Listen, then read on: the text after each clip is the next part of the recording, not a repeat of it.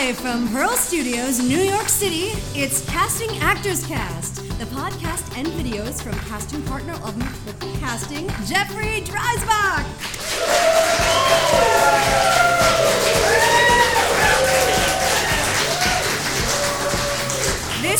This is our first ever live recording with a studio audience of invited guests, talent pool fans, and Actors Connection talent. Everyone, welcome. Now here is your host, Jeffrey Dreisbach.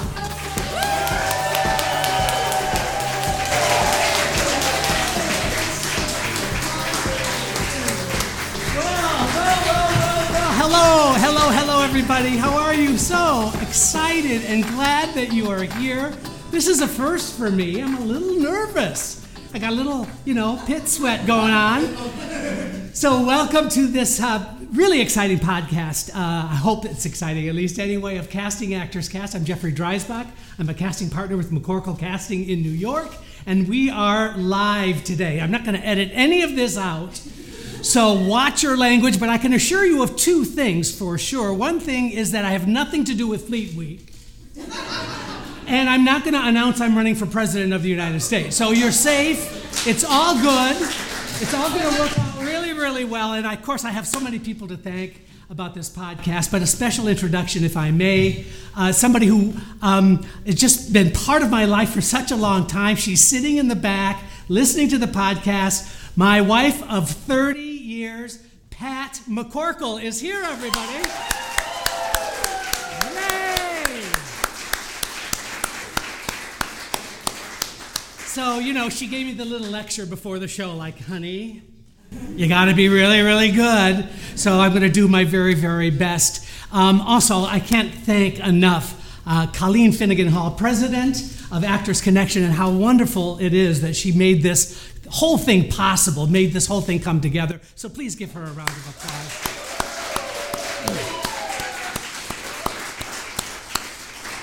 So doing these podcasts is number 265, and I'm excited to report that officially we have hit 100,000 downloads of the podcast.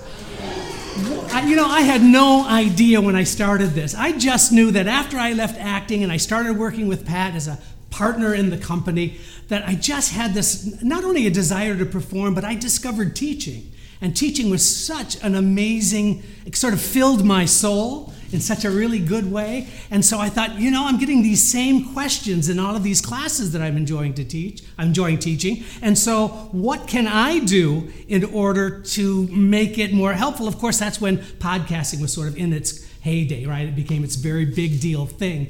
And so I just decided to do it. I had no intention of, I just going to try it, see what happens, and suddenly it's like exploded beyond my wildest dreams, and I couldn't be more grateful. But I am going to treat this episode today like a regular episode, and I've gotten 3 common questions that I want to respond to. And these are almost universally recent questions that I've gotten from actors, really because actors need some support. They need to know what's going on, especially post-COVID. Oh my gosh, we're all still recovering a little bit from that, aren't we?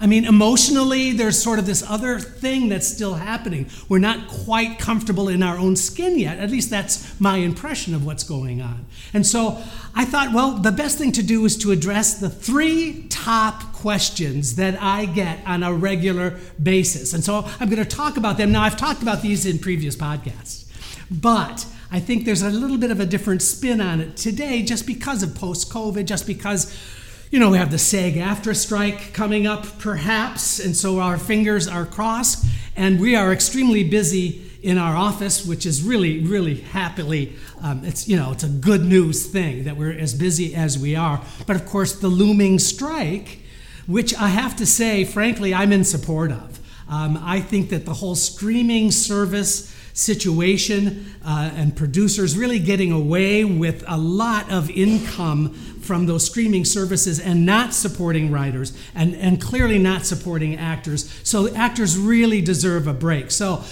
But having said that, that means every producer of every movie that we're working on wants to get their project done yesterday.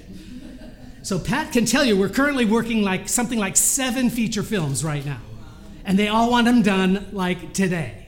And who's available? I'm going, okay, I'll jump in. Because I was an actor for 20 years before I got into casting with Pat. And I had a really great run. By the way, just a side note, I'm not one of those casting people who started as an actor and then became embittered by that experience and then became a casting person. No, that's, a few of those people perhaps. That's not my story at all. I had a great run as an actor, and I loved every minute of it. Well, not every minute, Reality check. Not everything was roses and perfect, but I can tell you I just loved my time as an actor. The last Broadway show I did was A Few Good Men. I was in the original cast. I did over 500 performances on Broadway. And when the show closed, two things happened. One, I was really tired. Two, I had the worst haircut known to man. I had this flat top that you could literally put a dictionary on top of my head and it wouldn't move. And so I was uncastable. And so short time later, Pat said, well, why don't you just come on in and help me out? And so I haven't looked back. And I can tell you that this is an excellent time to be an actor because not only are we busy, but I have not seen more exciting, interesting scripts and material for actors. I think diversity has been such an excellent catapult for these new writings that we're getting. And so I think that's really, the future looks really, really bright, notwithstanding strike potential. I don't mean to bring, that. But there is just an amazing series of scripts and material that's coming in that I just think opens up all kinds of opportunities for everybody. I really believe that. And so I know I'm shamelessly optimistic, and I've had more coffee than God ever intended. But I did want to talk about the three common questions that I get from folks, and that is, first and foremost, opportunities for actors. Actors are always asking about opportunities for them, and what else can I do? I'm not getting as many auditions as I want. I'm not getting the kind of response that I was hoping for. I'm sick and tired of self-taping with no responses. I don't understand why people don't respond back to good work. I know life is too short and everybody's busy. The big secret of show business, though, ladies and gentlemen, if there was one secret, I could codify it by saying this: everybody's afraid. Everybody. Actors are afraid they're not going to work again. Producers are afraid they're going to lose all of their money. Directors are afraid they're never going to get a hit on their hands. Casting directors are afraid we're not going to get hired again by the same producer. I mean, it goes on and on and on. And so if you accept that as a reality, that everyone in this business is a little bit afraid, then the answer becomes, what can you do to alleviate that fear?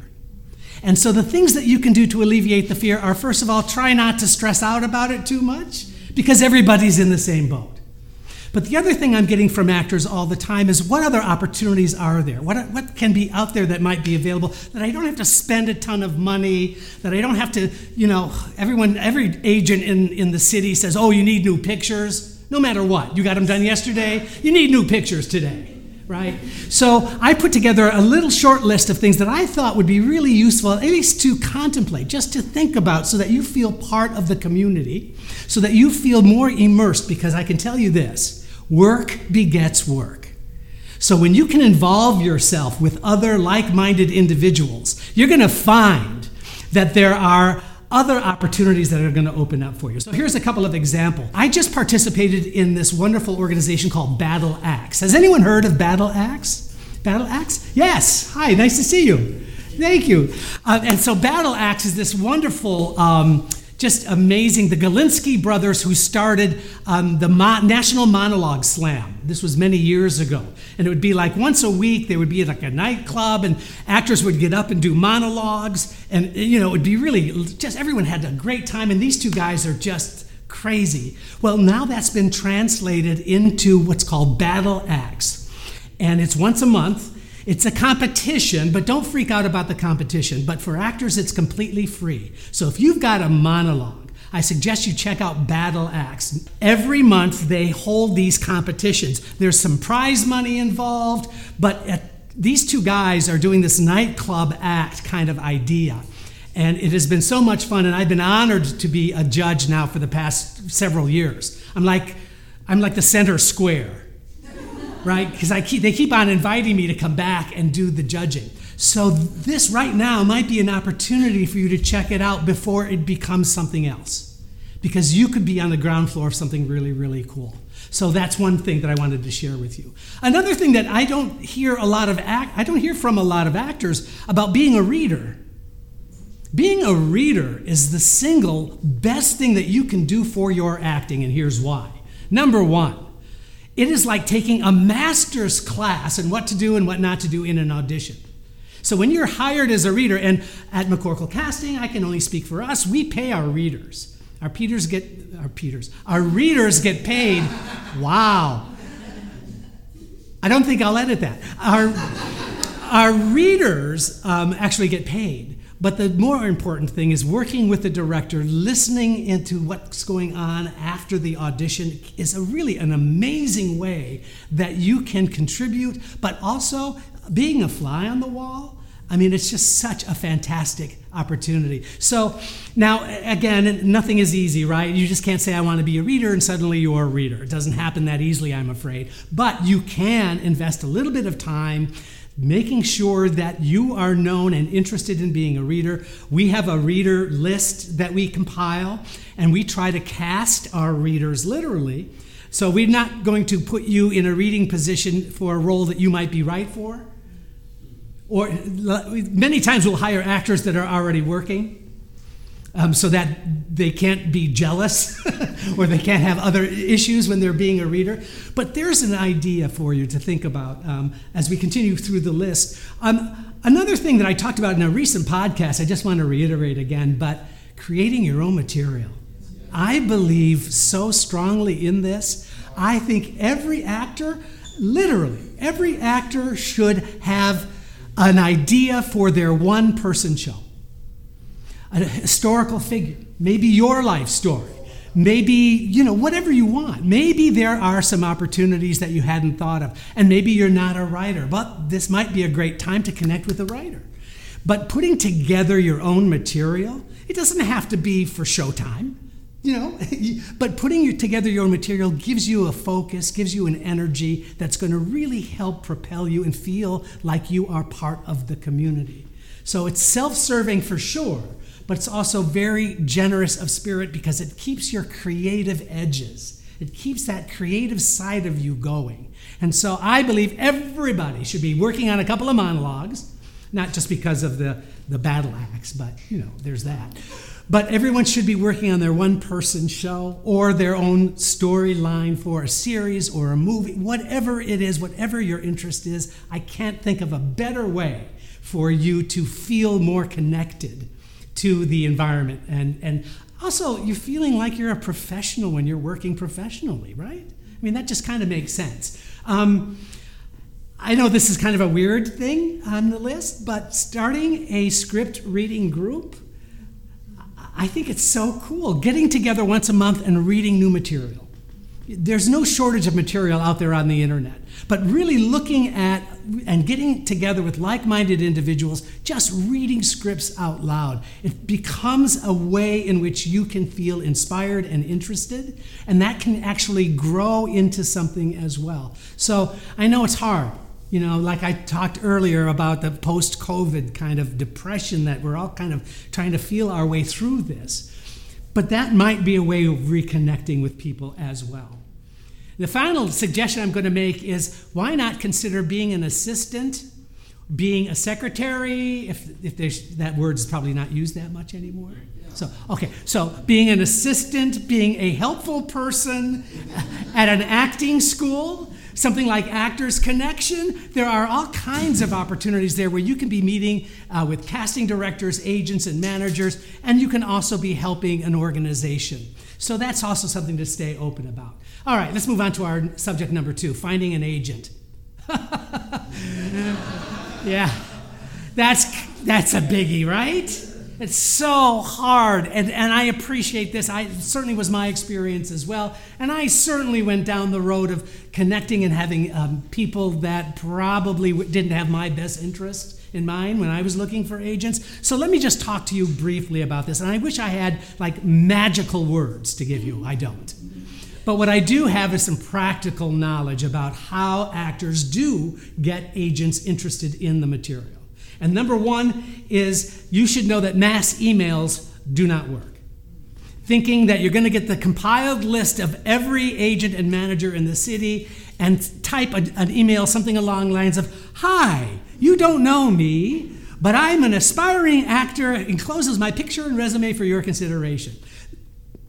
This is the international sign language for bullshit. It's such a waste of your energy and time. And it could be possibly perceived as a little bothersome on the other side. And so that is not a helpful thing. And although I am guilty of this when I was an actor, but this is when we were licking envelopes, right? I remember stacks of 50 pictures and resumes being stuffed into the mailbox and wondering why they didn't rush to the phone to call me up to work with me. I was always really weirded out about that. But anyway, mass emails don't work.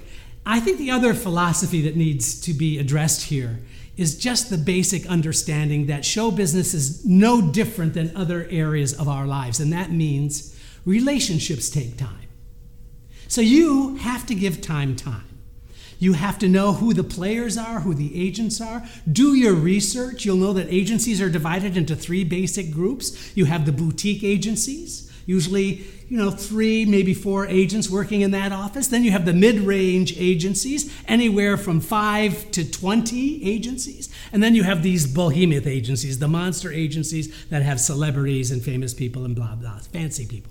And so just knowing that is going to be helpful in terms of where you want to target, where do you want to focus your energy. So that becomes really a useful thing, is get educated about it, but be careful not to just have the sense of desperation.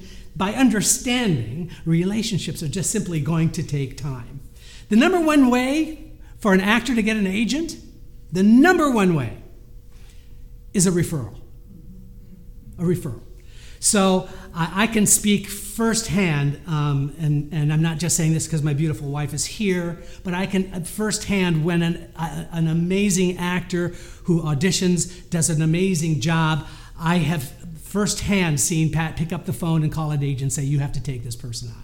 You have to see this person." And that's not just a one-off, you guys. That happens all the time because our job depends on good talent. We can't do our job without you.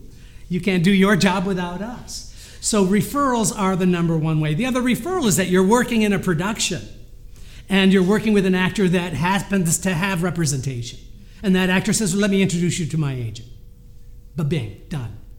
Now, that's not something to shoot for, but that's something to be available to and to think about in terms of getting an agent. Simply doing your research is I think, a very positive way that you can get educated about the players. And you start seeing the same names over and over again. That starts coming back over and over again, and that's how those relationships develop. And in the final analysis, you have to think about those classes that have agents, casting people, managers. Now, I'm not trying to sell a class to you, because I know that sometimes they can be expensive. I know sometimes it can be a burden, but that is very much a specific way in which you can meet with and work with.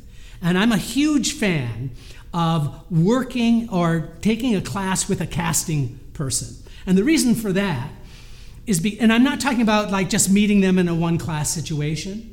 It's really much more about, if you want to get on Law and Order SVU, then you take the 3-session class with Jonathan Strauss, the executive producer who's cast Law and Order SVU for over, 30 years now. And what does he do? He teaches a class. What's the class? How to audition for Law and Order SVU.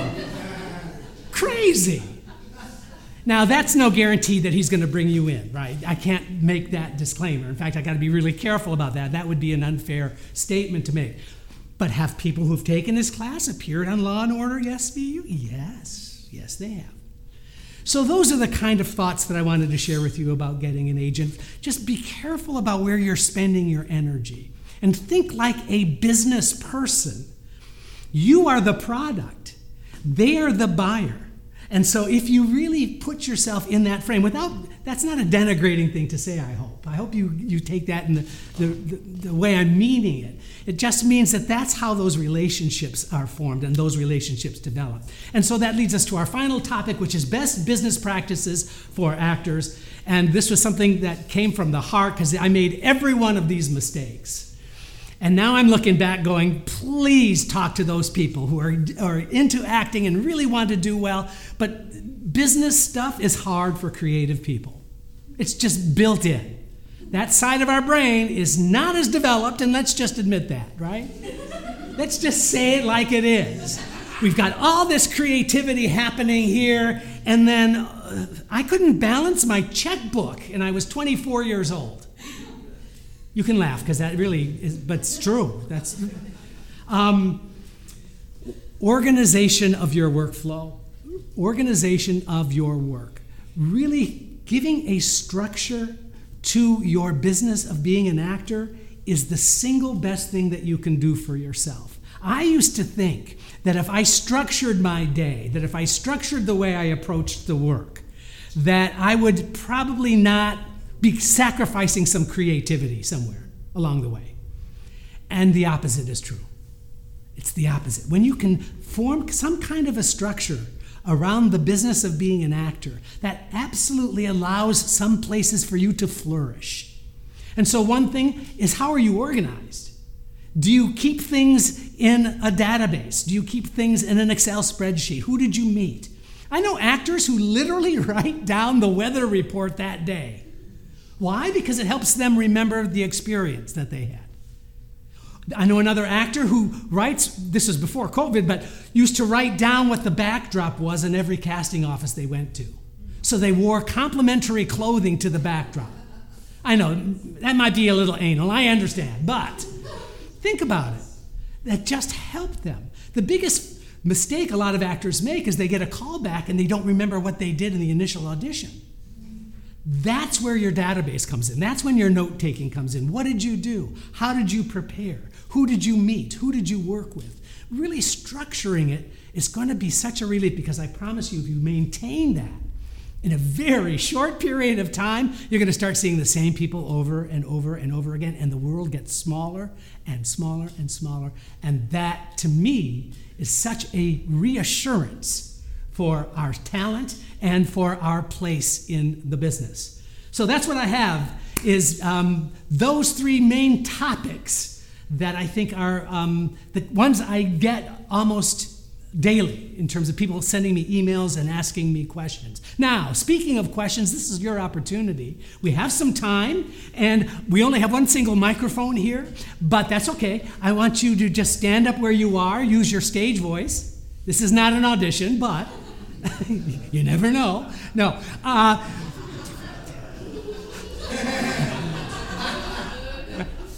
Someone in the back is going, me. But any questions that you have, and if no questions, I would love any kind of feedback, any kind of takeaways from whether today's discussion or anything at all. I'm open to whatever you have. Hi. What is the new ideal time for an actor to join equity now that there is no point system?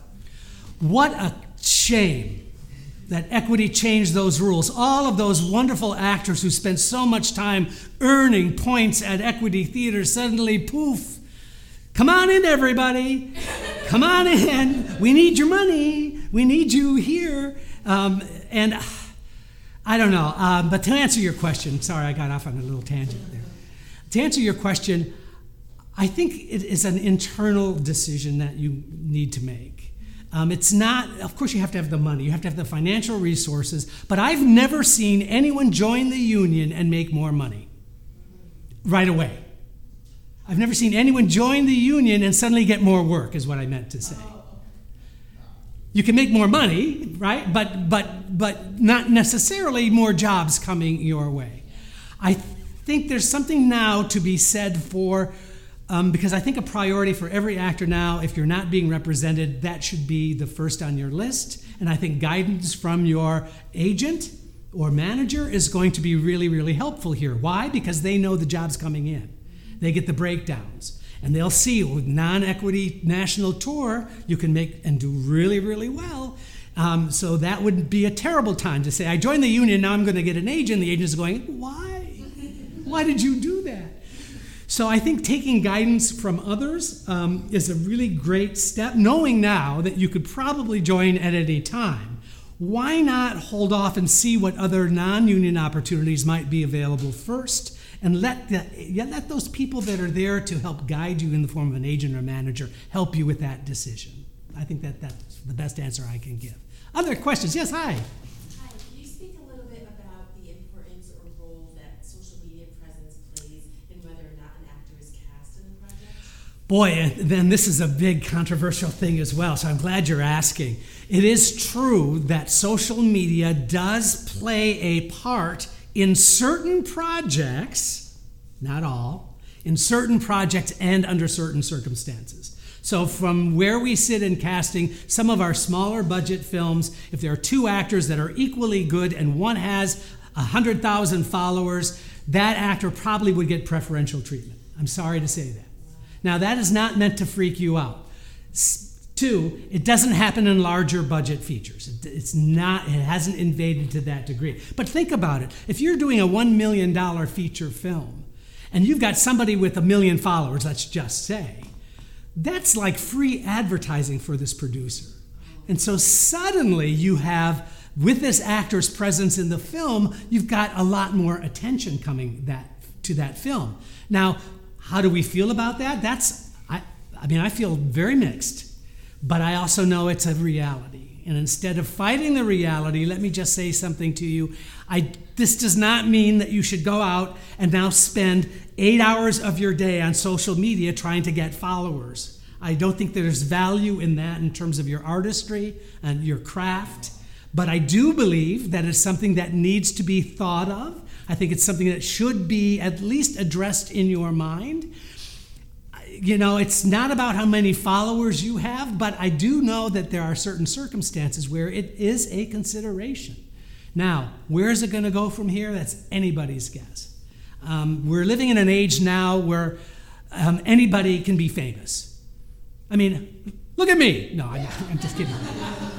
I had no idea that this would happen. You know what I'm saying? And so I think if there's a joy in it for you, I think if there's some fun in it, most folks that I've talked to are very stressed out about it. Like, I don't have the time to be this like Instagram hit. And now I have to create, brushing teeth videos. You know what I'm saying? It's like, it's very, very bizarre. It's very strange. So I would stay focused on the actor part of who you are. I would say if it is something that you can engage with on a limited basis, where it's at least a fun way to process what's going on with you, I think there's value in that. But I would not make that an end game goal. I don't think anyone with those kinds of followers said, I'm going to get famous so that I can become an actor and be in a movie. I don't think it happens that way. It's sort of like the followers happen and then they get classes or whatever happens. But and there are some very, very fancy, well-known, famous people that have 8 million followers. You've got to believe that a producer is going to be interested in that actor for a role if they are right for the role. That's still the bottom line. I hope that helped. Yes, hi. Hi, my name is Mal. Hi. What you're talking about, I'm a person with ADHD, exactly, so almost really so. One of the questions comes here to me, if I'm a pretty unorganized person around myself, so if I have to focus on my craft on my day-to-day. I think that's an excellent question, and I think the question is the balance between your creative self and your business self. And I don't think it's splitting it down the middle in 50-50. I don't. But I think so less time is spent on the business side because of the nature of being an actor. So all I'm suggesting is that you really work a little bit more on the business side and you have to have the creative outlet. You can't kind of sacrifice that to be a business person. I think you must maintain that creativity side of you. That's more important. But increasing some of those choices about your business of being an actor, I think is valuable as well. It's It's not a 50-50, but there is a balance, I think, that can be struck. Thank you for the question. Good. Yes, hi. Hey, Thank you so much for being here. It's so nice to see you. I'm really happy to be here and actually meet you in person. So You too, thanks. yeah. My question is this. As a casting director, for any role, you probably see thousands of actors. And how do you pick the actor that you believe will be at least good enough for the audition? So my question is, how does an actor stick out among thousands when they're just trying to get the audition? I'm not talking about the self-tape. Right. No, I think that's a great question. I had a similar question from an actor: is how do I stand out in an audition? And my response is, first of all, you could stand out in an audition if you wore a clown nose and wore tap shoes during your audition. I mean, that would get you noticed, right? And so I think the object is of course you want to be seen for the role, but understand a couple of other parameters. One is casting people have extensive meetings with the producer and the director. And so they've given us a litany of options that they are seeking, that they are looking for. So as personal shoppers, because that's what casting directors are, we're personal shoppers, we have to abide by what the client's needs are. So that is constantly a filter when we're watching actors and auditions. So you have to understand that that's an additional parameter. As far as auditions itself is concerned, there's no magic to it. I think if I could codify it, good word, down into like one thing, it is just complete focus in playing the part. The subtext for the actor is, I can't wait to show you how I'm going to play this part in an audition. In the same way, the audition, whether it's self-tape or in person, whatever, is a complete, focused, concentrated effort on immersing themselves and telling the truth. The minute the actor starts watching themselves, that's a tell for me. Because I was an actor, I can see it really easily. And it's kind of hard to overcome for some, but not for everyone. So the idea is to completely put energy and focus into the other character of every scene. Because what will happen is you'll start watching yourself less, and then you're going to start really engaging with this other character, whether it's the reader or the other character in a scene. So it's not about standing out as much as it is really owning the material. Your uniqueness is what's going to book you the job. So understand what is unique and interesting about you, and then let that invade the character. And I mean that in a good way. Let that be part of the character, the quirks, the little things that make you unique. The physical thing, but it's also the sense of humor and being conversational or not, withdrawn or outgoing. All of those things can contribute to every character, especially for film and television. Especially film and television. You have to start with a foundation of you. In theater, we've all been trained. It's a blank slate. It's a piece of clay that gets molded, right? We get molded. How many professors getting my BFA degree? You're clay. We want to mold you. What the hell? I'm not clay.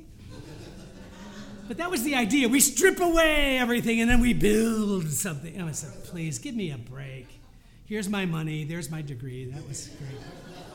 No, I don't mean to denigrate a BFA degree. I'm just saying. There's kind of this pervasive attitude that's different in theater than it is for film and television. But for film and television, and everyone here should really be interested in getting more film and television opportunities. Everybody here. But the answer to your question is, don't think in terms of standing out. Total commitment to how you're playing the part is what I need to see. Bottom line. Yes, hi. Hi, you said something I had no idea was true, which is great to know that casting directors have a list of people they might want to use as readers. And I always imagine they have this one kind of like right-hand person they always use. It's kind of, they pick them and then that's it. So basically the question is, how many at any given time readers do you have on that list you mentioned? I honestly don't have a number. I can't give you a number. Here's the thing, is as I mentioned also, is that we try to cast the readers appropriate for the role, the majority of the roles they're reading for. There have been many times when we've had several readers in the room. at the same time. And so other casting directors might have a different approach, but I can tell you that list is always evolving and always changing. But generally speaking, if we know the actor and we can, I'm going to be kind of crass here, but we need to be able to trust the actor in the room. Like, all due respect, and I mean this, but please, your opinion about that actor's audition is not appropriate. It's just not. You're there to do your job, and I don't want to diminish what you do. It's very important. But there's also an art form to being a reader, which is that you're serving it up to the actor who's auditioning. You're not there and trying to be in the scene with them, right? Does that make sense? Anyway, to answer your question, it's a continual basis. Sometimes it's right place, right time. You make yourself available. I got your interest a couple of weeks ago, and I saw you in an audition, and then I think of you and give you a phone call. It's very kind of loosey-goosey, I have to say. But know that all casting people hire readers to some degree, and that is just something to kind of focus on, I think. Sorry. Yeah, no, go ahead. So let's say I'm at the point where I need to kind of cold email, introduce myself to a casting director in order to make that happen. What would I include in my reel and say, hey, I'm a professional, let's work together, or what would you recommend? That's a great question. I'm not really sure. I think if interested in being a reader is the subject line of an email, and that's all you're interested in, I wouldn't include a reel. I would just make myself available as that. I think also somebody that would be a reference, somebody that you've worked with that might be a good reference for you. A director or somebody that would speak well about you. That may be even better if it's somebody that is a known person. A well-known teacher, something like that. That's also another way that the referrals make a big difference and an impact, I think. Fantastic. Yeah, you're welcome. Hello. I was wondering, what is the expected, when it comes to self-tapes, what is the expected turnaround time when you consider us, booking our reader and, getting them, familiar with the material, kind of our own lives, what we have to reschedule or not? And often I'll say, basically that you have a week. I feel like after, by the time the sun goes down, I'm behind. No, you shouldn't. If they are giving you a week's time, that's a legitimate thing. But procrastinating is never a good idea. So you're not wasting. If they're giving you a time frame, please respect that time frame for them. They're not just trying to pull the wool over your eyes or something to get you to do it early. So they're giving you a legitimate time frame. Do that. There have been times when we've had maybe sometime a 24-hour turnaround because we've lost an actor. So if you lose an actor at the last minute, everybody's getting a pilot these days, right? So if you lose an actor in a project and it's going to be shooting or it's going to be going into production, can you get this right away? So that happens. Generally speaking, a week is about right in terms of when we put the word out, the breakdown out, we start receiving those tapes. When COVID first hit, I thought, this is only going to be a couple of weeks now. It's no big deal. But Pat said to me, she said, you know what we got to do? We got to do generals. We got to do general auditions. We got to put the word out to do a general audition for any actor who wants to submit to us because we don't know how long this thing is going to go on. She's so smart. We what's going to happen. And so we put out the word of these general auditions, went out, and in 48 hours we had 11,000 submissions. 11,000 submissions. Crazy. I'm looking at the computer screen going, what the hell? It was like crazy. And guess what? Over the following 4 months, we saw all of them. Now, I didn't see all of them. I saw A through F. But our office staff, everybody went through them. And that's when, I have to say, without even realizing it, I kind of became an expert in what to do and what not to do in a self-tape. Because it's a 5-second rule, that whether you're going to be engaged or not. And I mean no disrespect. Don't forget, the casting director is always filtering through what the parameters have been given us. So if I'm seeing somebody and they just don't fit the parameters of what I know I'm looking for, I move on. And that's, again, I love actors. She loves actors, right? I mean, she married one, for God's sake. So the reality is that we have a job to do, and so as far as self-taping is concerned, the turnaround that you're given is a pretty fair assessment. I will tell you, though, being on the deadline is a mistake. So if you can do it before then, at your convenience, where you feel creative and you feel like you can do good work, you're in great shape. Did that help? Was that helpful? Okay, good. Yes, question. Hello. Hi. Thanks to you, I do an academy. See you. Nice to see you. So I'm wondering, is it ever appropriate to ask for feedback? Because I've gotten some comments back and forth, you do this and that, and sometimes I've spent several days making the perfect self. Right. And then I never hear another thing, and I just wonder, what happened? And I get it, like, yeah, there's somebody else who, whatever, like, I would love to know, did I really look? Yeah, you're asking a great question, and I think out of respect that every person who makes that kind of an effort should get something back. But sadly, the reality is it's not somebody else booking it as much as it is the time of in the day. Just really having the time to do that is challenging. That is why I would want every actor who has reps to really see the work. Let them see your auditions. Let them give you feedback. Now, I'm not trying to pass the buck. I'm just saying when there's time to do it. But it is hard, and I appreciate that. The fact that you feel good about your work speaks volumes of the quality of the work. I promise you that. Yeah. Anyone else with questions? Yes. With regards to like choosing reps, particularly now when things are kind of slowing down and funky, is it better to wait for like the rep that really feels right to you, or like is it better for if you are on reps for your first step to just get somebody to start getting access to some of those breakdowns and knowing that it might be more of a stone, or when do you kind of, I want to say like compromise? Like you have a meeting, you're like, that went well, I wouldn't want to marry you, but I'll date you. Like that type of situation. I think that's a fair question. I can only answer it this way. Desperation never works. Being desperate for an opportunity doesn't work. Now, does that mean hold out for the right thing? I think the reframing of it is going to be useful for you. And that means maybe it doesn't feel right now, but let's see how it evolves. That's a different way to frame it. If your guts are telling you this smells bad, but it's the best I can do, that's just not helpful to you. That just doesn't work. That ultimately is wasted time where the focus and the energy could be going to something more profitable for you. So my suggestion is keep an open mind about those opportunities. Trust your gut, but there's something to be said about listening to your gut so much where it keeps you from action. Right? Am I wrong about that? See what I'm saying? It's like, so sometimes you don't know how that relationship is going to evolve. But the fact that you're putting yourself out there and creating those opportunities, that's only going to create more opportunities for sure. I hope that was helpful. Yes, hi. What's your focus for this like next month upcoming? You said you're really busy. I'm just kind of curious, like this next month, what's your focus?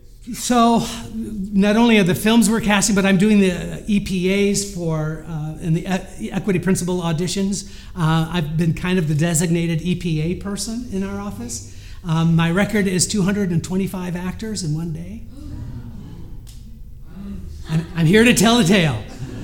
I happen to like them. I do. I happen to really enjoy it. I love meeting the actors. I love seeing the work. I love being able to make quick decisions and respond to that work. So with the looming strike, these feature films are really wanting to get into production as quickly as possible. And so literally the submissions for 7 feature films are coming in right now. And the office staff is going through those submissions. We're also doing some live auditions. We just finished Barrington Stage Company season, Contemporary American Theater Festival. The Guthrie is still going strong. They've just finished their production of Hamlet. So it's theater and movies and all this stuff going on. So that's the kind of the cool thing, I think, is that no 2 days are ever alike. but it's in constant motion. But I have to be honest with you and tell you that there have been times when the phone is rung and I'm having a conversation, and it takes me like a good 30 seconds to remember who this is and what project. You know what I mean? And I'm thinking, oh my God, it's just me getting old. And I have to say, no, it's the sheer volume of stuff that's coming in.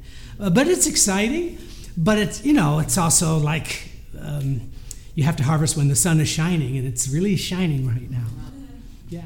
Yes, hi.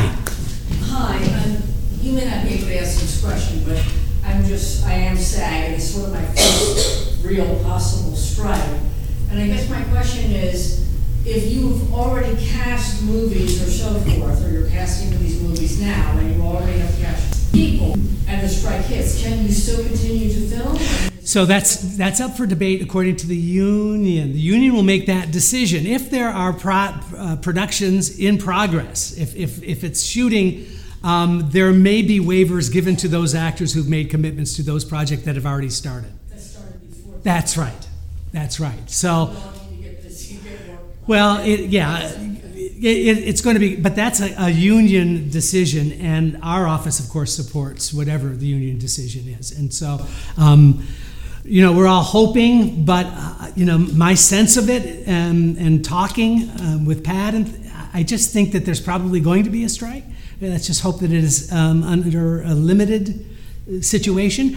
And if you know that, if you get a sense of that yourself, then the question becomes, what can I do while the strike is going on? Well, I just gave you a list. Right? You know what I'm saying? It's like, have the contingency plan in place so that you do not waste any energy. Use that creative side of who you are in everything that you do, and you're going to find that when the strike ends, you are going to be more ready than ever. That's the plan that I'm talking about. Listen, I've had a really excellent time with you all today, and I can't thank you enough. It's beyond my wildest dreams to have anybody show up to this. And there all of you are. It's been so fantastic. And so we'll see you next time. Thank you very much.